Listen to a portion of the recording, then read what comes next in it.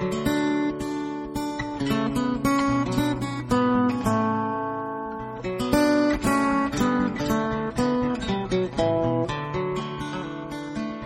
audio lecture is brought to you by RTS on iTunes U at the virtual campus of Reformed Theological Seminary.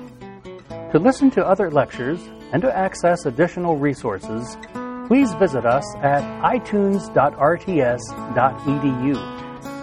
For additional information on how to take distance education courses for credit towards a fully accredited Master of Arts in Religion degree, please visit our website at virtual.rts.edu.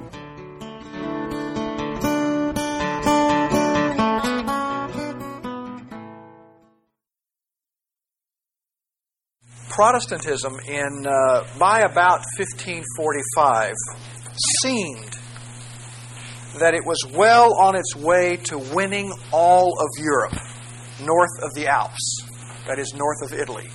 In 1545, it looked like the Protestants were going to win and win big north of Italy. Protestantism was firmly planted in Germany, France, Scandinavia, Switzerland, England, and Scotland. I mean, Protestantism, as of 1545, in about the 20 or 25 years since Luther started, had made enormous progress. It had gone from nothing to having made major inroads in 6-7 countries, major countries. And all of these countries, France eventually, as you know, went and turned back to Catholicism, but there was a time when it looked as if France could very well have gone Protestant. They even had a guy who was ostensibly a Protestant become the king, Henry IV. But there was so much opposition that he decided to, for the sake of political expediency, to convert and become a Catholic. But there was a time, even in France, that it was possible, that at least the hopes of Protestants were that it could actually become a Protestant country as well. But after 1560, in the next 15 years or so, Protestantism gained only one new nation, Holland. So from 1520 to 1545, they're making massive advances. But then things start to slow down a little bit. And after 1560, they basically gain only one new country, that is Holland, and that's after a major civil war. What was it about post-1560 that led to this slowdown in the steady march of Protestantism throughout Europe? Well, what stopped that was a revitalized Roman Church. A revitalized Roman Church, re-energized. And this new, revitalized, aggressive, underscore that word, aggressive Catholicism is called the Counter-Reformation. It's a very descriptive label because it says they're fighting back. And that really gets going after 1560. This is the Catholic Church as a whole. Roman Catholicism, European-wide. The Counter-Reformation made some changes. They initiated a program of internal reform. And they also set forth a new doctrinal statement. In other words, the Council of Trent. They redefine themselves theologically. It's well understood that the medieval church had left a number of doctrines that were somewhat ambiguous. And Trent defines Catholicism once and for all. There's no question about that. Trent was crucial. And Trent was, by and large, a reaction against this emergent Protestantism.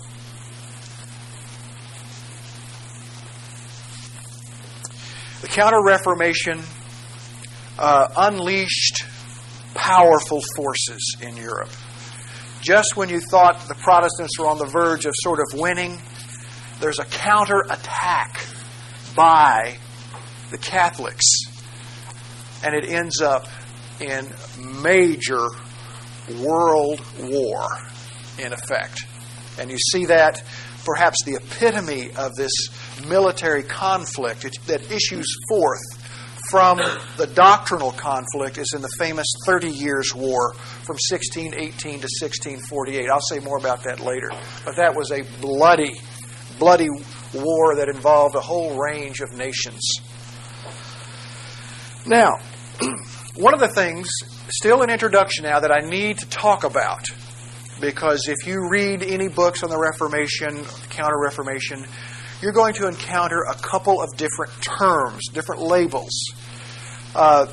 Sometimes people will talk about the Counter-Reformation, and others will talk about the Catholic Reformation. Those labels have a significance. So what is the difference between the Counter-Reformation and the Catholic Reformation? The Catholic Reformation refers to that reforming impetus, that reforming impulse that arose from within Catholicism. And it arose just before or simultaneously with the emergence of Luther and Protestantism. The Catholic Reformation is a label. It's a term. You will encounter this in your reading. It is, in some sense, the prevailing sort of ecumenical slant on church history interpretation these days. People use this term because it's less aggressive. It's a little more of a passive term, and it seems to give some credence to the Catholic Church for having initiated some of its own reforms. My opinion is that this is a valid label, but what happens is some of the ecumenical concerns impel and compel some modern scholars to take it too far. So what I do is I use both terms, Counter-Reformation and Catholic Reformation. And I say they are distinct, they're separate, but not distinct. I see a relationship between these two. I'll try to explain that. So, the label, Catholic Reformation, the basic idea there is of a reforming impulse from within Catholicism that occurred either just before the Reformation or simultaneously with the Reformation period. Why? Where did this impulse come from? According to those who talk about a Catholic Reformation, they want to stress that the Protestant Reformation was not the primary cause of this impulse for self-reform,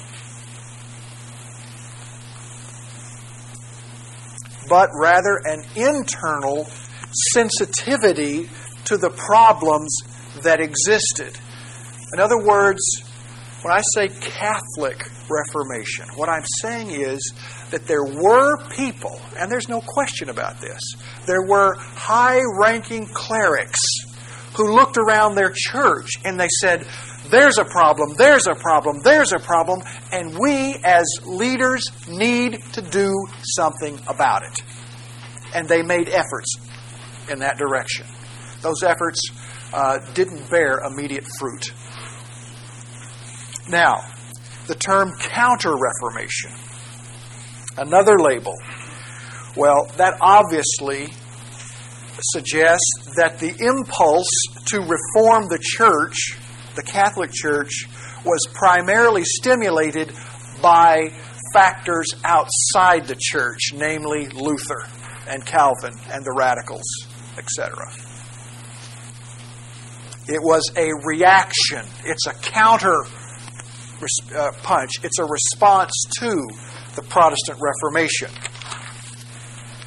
Now, it's clear, at least in my mind, and I've labeled this entire section the Counter-Reformation because I think that's the more important stress. It is more significant, and indeed, the Counter-Reformation essentially stopped the progress of the spread of Protestantism after 1560, by and large. It was very effective on the whole after 1560. These two movements, and I see them as two movements that are separate but not distinct. Let me say it this way. These are two movements which may be distinguished but are not to be entirely separated. I think the later movement, the Counter-Reformation, drew from the earlier Catholic Reformation. Okay, let me look at, first of all, what I think is essentially chronologically earlier, and what I call the Catholic Reformation. Again, I've already alluded to this before in the earlier comments, passing comments, but I really do think that Protestants have failed utterly to recognize the existence of this internal reform movement motivated by very genuine concerns to right the wrongs that existed. Protestants are just simply not very well aware of this, and so I do take a little time to remind us all that there were those who were concerned about this. One of the earliest, and we're talking now 16th century, there had been earlier calls for reform, but we're going to just stay in the 16th century, was the so-called, it was called the Fifth Lateran Council, which met from 1512 to 1517. The Fifth Lateran Council. Lateran. And you can see from the date here, 1512 to 1517, that is actually well before there was any Lutheran movement. And this is one of the earliest calls for reform. One of the statements that came out of this council, this Lateran Council in 1512, was a call for the reform of the church, quote, in its head and its members. Famous quote. You ought to know that. Circle it. Reform of the church in its head and members. Reform in its head and members. Now, what's that talking about? Well, in effect, it's talking about a reforming of the papacy, as well as, in particular, they're concerned about the cardinals, the episcopate. They felt there were a whole lot of abuses at those 2 points, and there needed to be some corrections made in terms of the way the papacy conducted itself and the way the bishops conducted themselves. They set forth a number of goals that needed to be achieved in order for there to be reform in the church. I'll mention them very briefly. Some of the goals of the Fifth Lateran Council, a reform council. First, a bishop needed to be a godly person. He should be someone who was worthy of the office. You see what had happened, and we talked about this before, and some of the problems in the late medieval setting of the church. People were buying bishoprics, and popes were selling them. And as a result, you got not the nicest, not the most qualified kinds of people becoming bishops. And so this council says, hey, wait a second, that's not right. We need to have spiritually minded men who are bishops. Let's make that a goal, gang. That's one of them. Another one, and this is very much related, but it has to do with cardinals in particular, that they too ought to adopt a more moral lifestyle. I think I read to you a quote from someone who visited Rome, and he talked about the prelates, the cardinals, having all kinds of illicit relationships with women, and having children, and in some cases celebrating the marriages of their children in Rome. The Fifth Lateran Council, before the Reformation, said, hey, our cardinals need to be moral men. And the other major thing that they said, still very general now, is that they need to stop making so many exceptions to the rules. I mean, the great example of this, to my mind, is the exception granted to Henry VIII to marry his brother's widow. Now, that was very much in violation of standard church law. A man, whether he's a king or a peasant, is in violation not only of biblical teaching, but of canon law of the church. You are not permitted to marry your brother's widow. Your brother marries somebody, he dies, you're not then permitted to marry his wife. Well, Henry VIII petitioned the Pope and was actually granted permission to marry his brother's widow. Well, it's that kind of exceptions that if you had enough money, you could get that kind of ruling very often. The people at the Fifth Lateran Council said, that's not right. You have rules, you need to stick by them for everybody. So these are very general, and it's very clear that what's being talked about here is moral reform. Is moral reform. They just feel like there's a great deal too much immorality out there. Very noble in its intentions, to be sure, but nothing really came of the call for reform from the Fifth Lateran Council. Not much happened. The significance of this council is the very fact that significant, high-ranking, noble-minded people within the church, apart from any stimulus from Luther and others, felt there was a need for reform. That's the main significance. Well, they didn't accomplish anything except to say, hey, it needs change.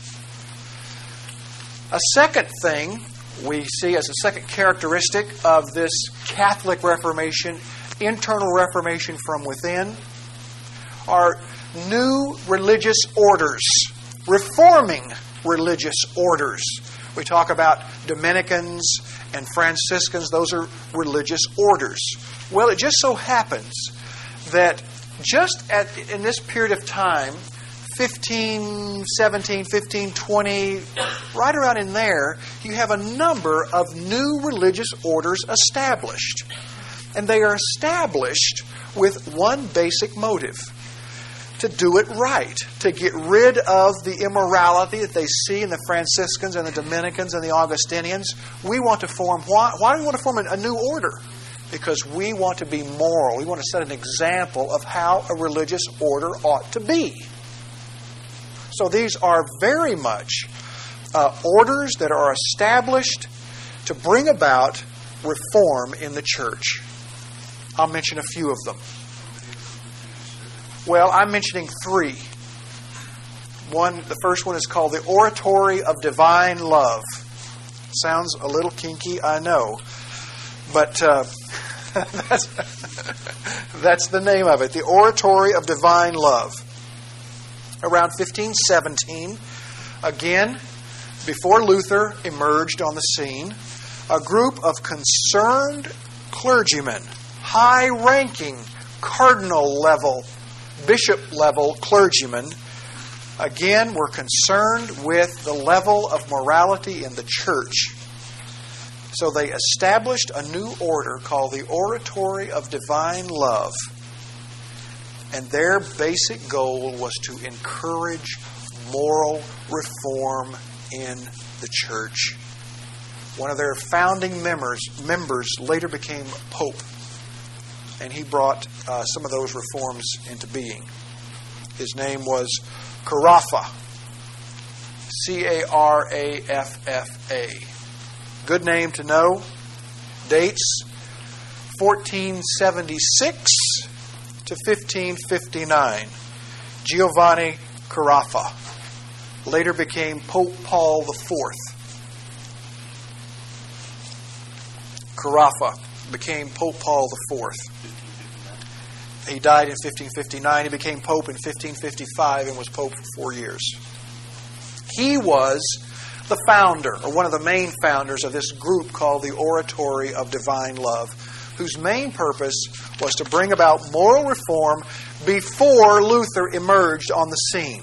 Crucial point. One of Carafa's good friends was Gaetano di Theantine.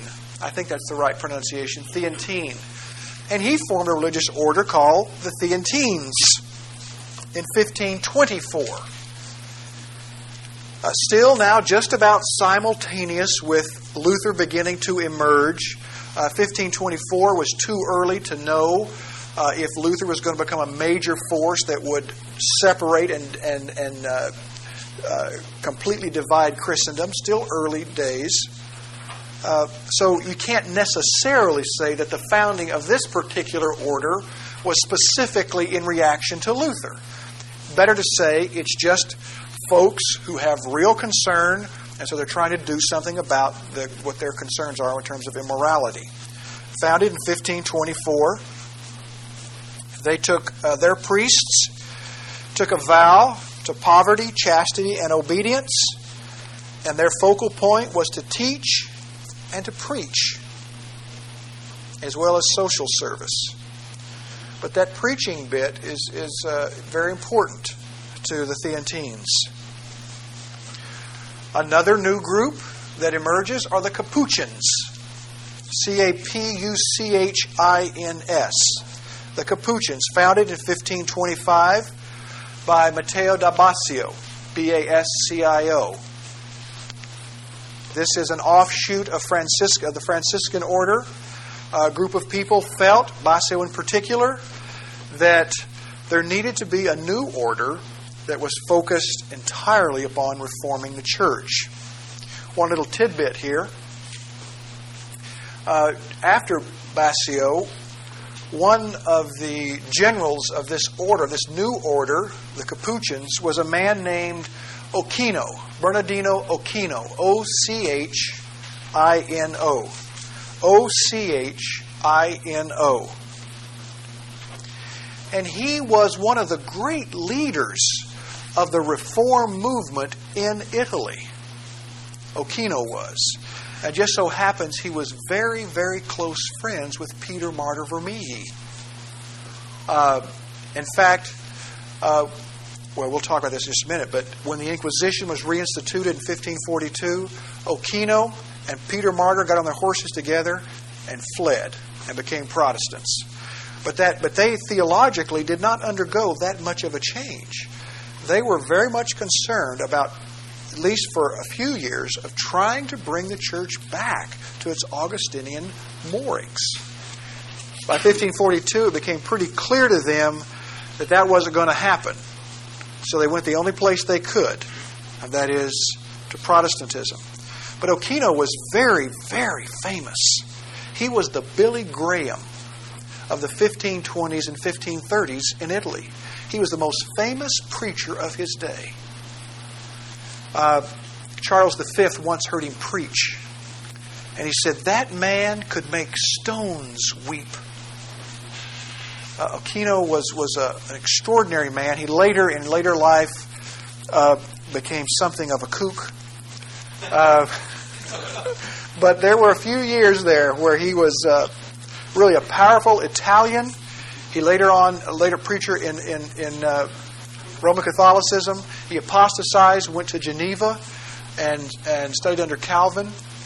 Went to Zurich with Peter Martyr and others. Anyway, later advocated polygamy. Those Italians, you got to watch them. I tell you. I say that kind of in jest, but it's really true. Calvin had enormous mistrust of Italians. And partly because the tendency was for all of those people who were Italians who left Rome and wanted to join Protestantism, a good number of them had very strange theological ideas. People advocating polygamy, anti-Trinitarianism. And so one of the great things that's remarkable about Peter Martyr, this Italian, is that he was so well respected by Calvin and others. But anyway, the Italians were, in the mind of a lot of the mainstream reformers, were very suspect, and generally for good reason. Okay. The key point here is that not only was there a major church council advocating reform, but there, in an effort to bring this about, there were these religious orders that were established to bring about reform as well. The Oratory of Divine Love, the Theantines, and the Capuchins. 1525. 1525, 24, 1517. So these are either just before or simultaneous with Luther. But the key thing to always remember in this is that the founding of these religious orders does not seem to be a response to Luther, which means this is not Counter-Reformation, but Catholic Reformation. Then in 1537, there is the establishment of a Reform Commission. Actually, a little earlier than that. Pope Paul III had some weaknesses and had some strengths. But one of the strengths that he had is that he realized that the church needed to make some moral changes in particular. And so he appointed a group of cardinals to a commission.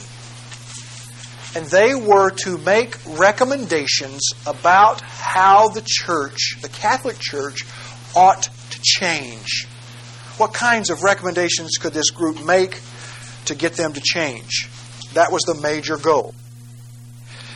The man that Pope Paul III appointed to head this commission was Gasparo Contarini. Contarini. He is, not enough has been written on this man. He is very significant when you're trying to talk about reform movements from within Catholicism. I've been very intrigued by him, and there's been a new book actually written on Contarini by a scholar, Elizabeth Gleason. And she's done a fine work. I need to get a hold of that book myself. But anyway, very, very significant. He had been a senator in Venice, but Pope Paul elevated him to the status of cardinal, from being a layman to a cardinal. He didn't have to work his way up through the hierarchy. But he was always known as a very godly man, very concerned about the church. And so in 1535, he was made a cardinal. And he headed up this Reform Commission. One other thing to note about Contarini is, I think it was in 1517, he had what amounted to a spiritual conversion. He talks about this just dramatic change in his life. And it appears to have been very, very genuine, because his life thereafter changed. And he devoted himself to the service of the Lord. He also read Luther and appreciated some things about Luther. In particular, his doctrine of justification. Contarini wrote, "No one can at any time justify himself through his works. We must be justified through the righteousness of another, that is, of Christ." Now, that's not exactly justification by faith alone, but it's pushing forward to that. Contarini was suspected of having been a secret Lutheran because he had such a strong view of justification.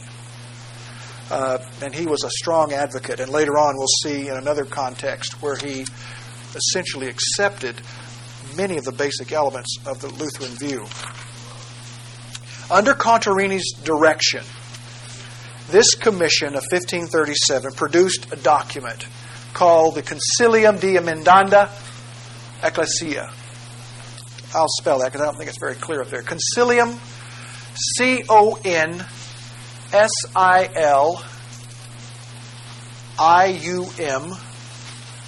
Concilium de Emendanda, E-M-E-N-D-A-N-D-A,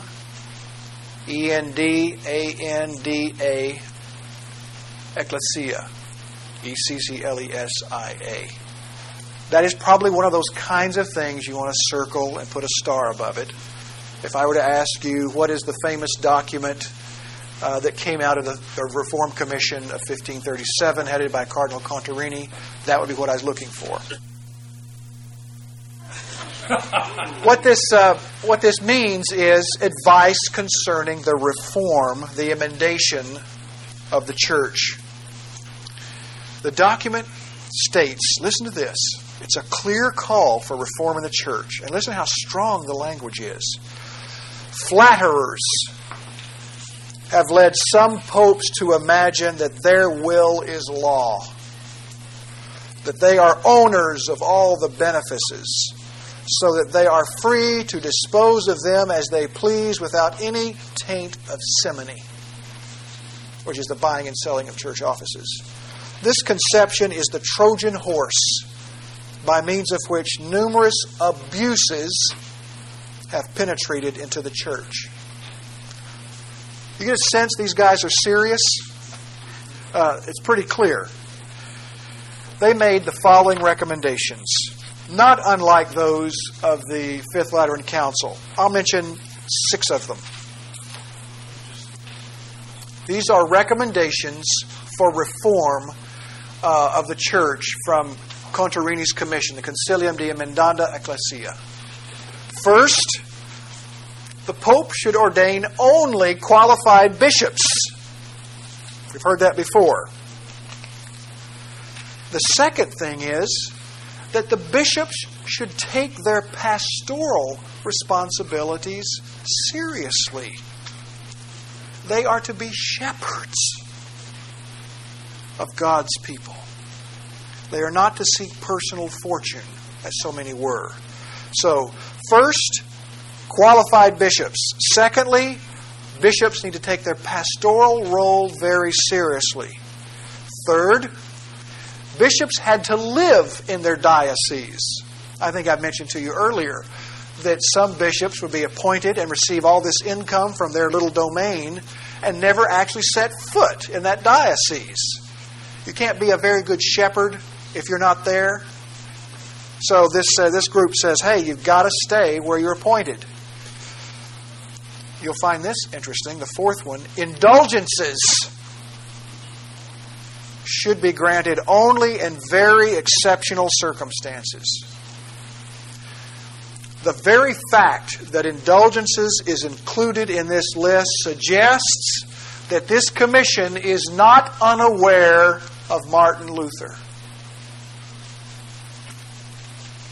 Enough of a controversy arose in 1517 and then again with Bernard Samson in Zurich that these cardinals and others were aware that indulgences is a problem and that in fact there are abuses out there on this question. A fifth thing, again this sounds a lot, very Protestant. It's a call for more education of the clergy. The Protestants were saying precisely the same thing. It's no good to have uneducated clergy. And then the sixth thing is moral reform of the priesthood. No more concubines. So, it's a very strong document. They wrote, rest assured, and he's talking to the Pope now, rest assured that nothing will disarm the calumnies of the Lutherans and intimidate the King of England, who had by then apostatized, more effectively than a reform of the curia and the clergy.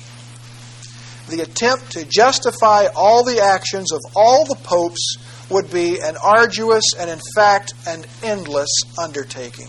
We cast no stones at your predecessors, but from you the world expects better things.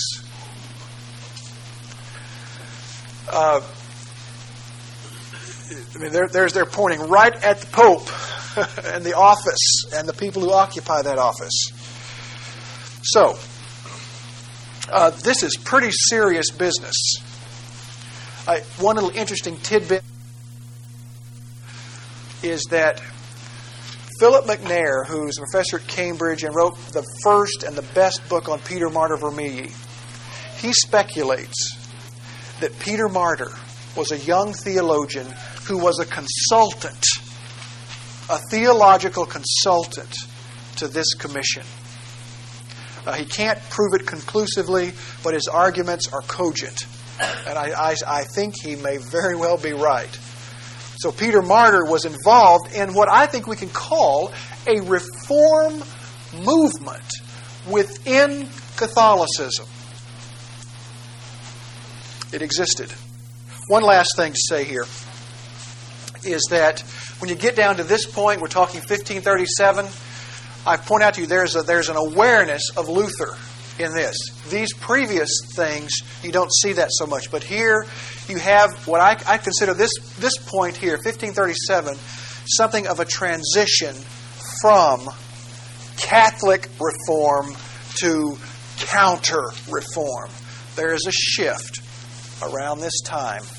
And I think this epitomizes that shift. A movement from an internal reform movement generated by a noble desire to fix the things that are wrong. And now they're starting to respond to the charges made by Luther. Anyway, the key point that I want to end on here is that this is a transition period right now. And people on this commission, like Contarini, had actually read Luther. And they've taken him to heart. I mean, they see him as someone who's saying, yes, there are problems in the church, they need to be changed. And so they can resonate with that. What you find interesting is that Carafa, for example, before Luther has found the Oratory of Divine Love, he is also on this commission. So the same people who are involved in what I call Catholic Reformation, even before Luther, are now becoming prominent and involved in this as well. So there really is a good reason for talking about this being a transition point. Because you have people from involved in these up here now becoming involved in this Reform Commission.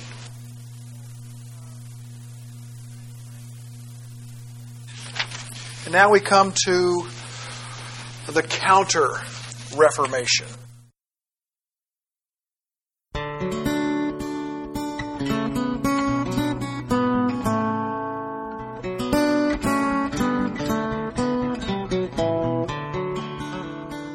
This audio lecture is brought to you by RTS on iTunes U at the virtual campus of Reformed Theological Seminary. To listen to other lectures and to access additional resources, please visit us at itunes.rts.edu. For additional information on how to take distance education courses for credit towards a fully accredited Master of Arts in Religion degree, please visit our website at virtual.rts.edu.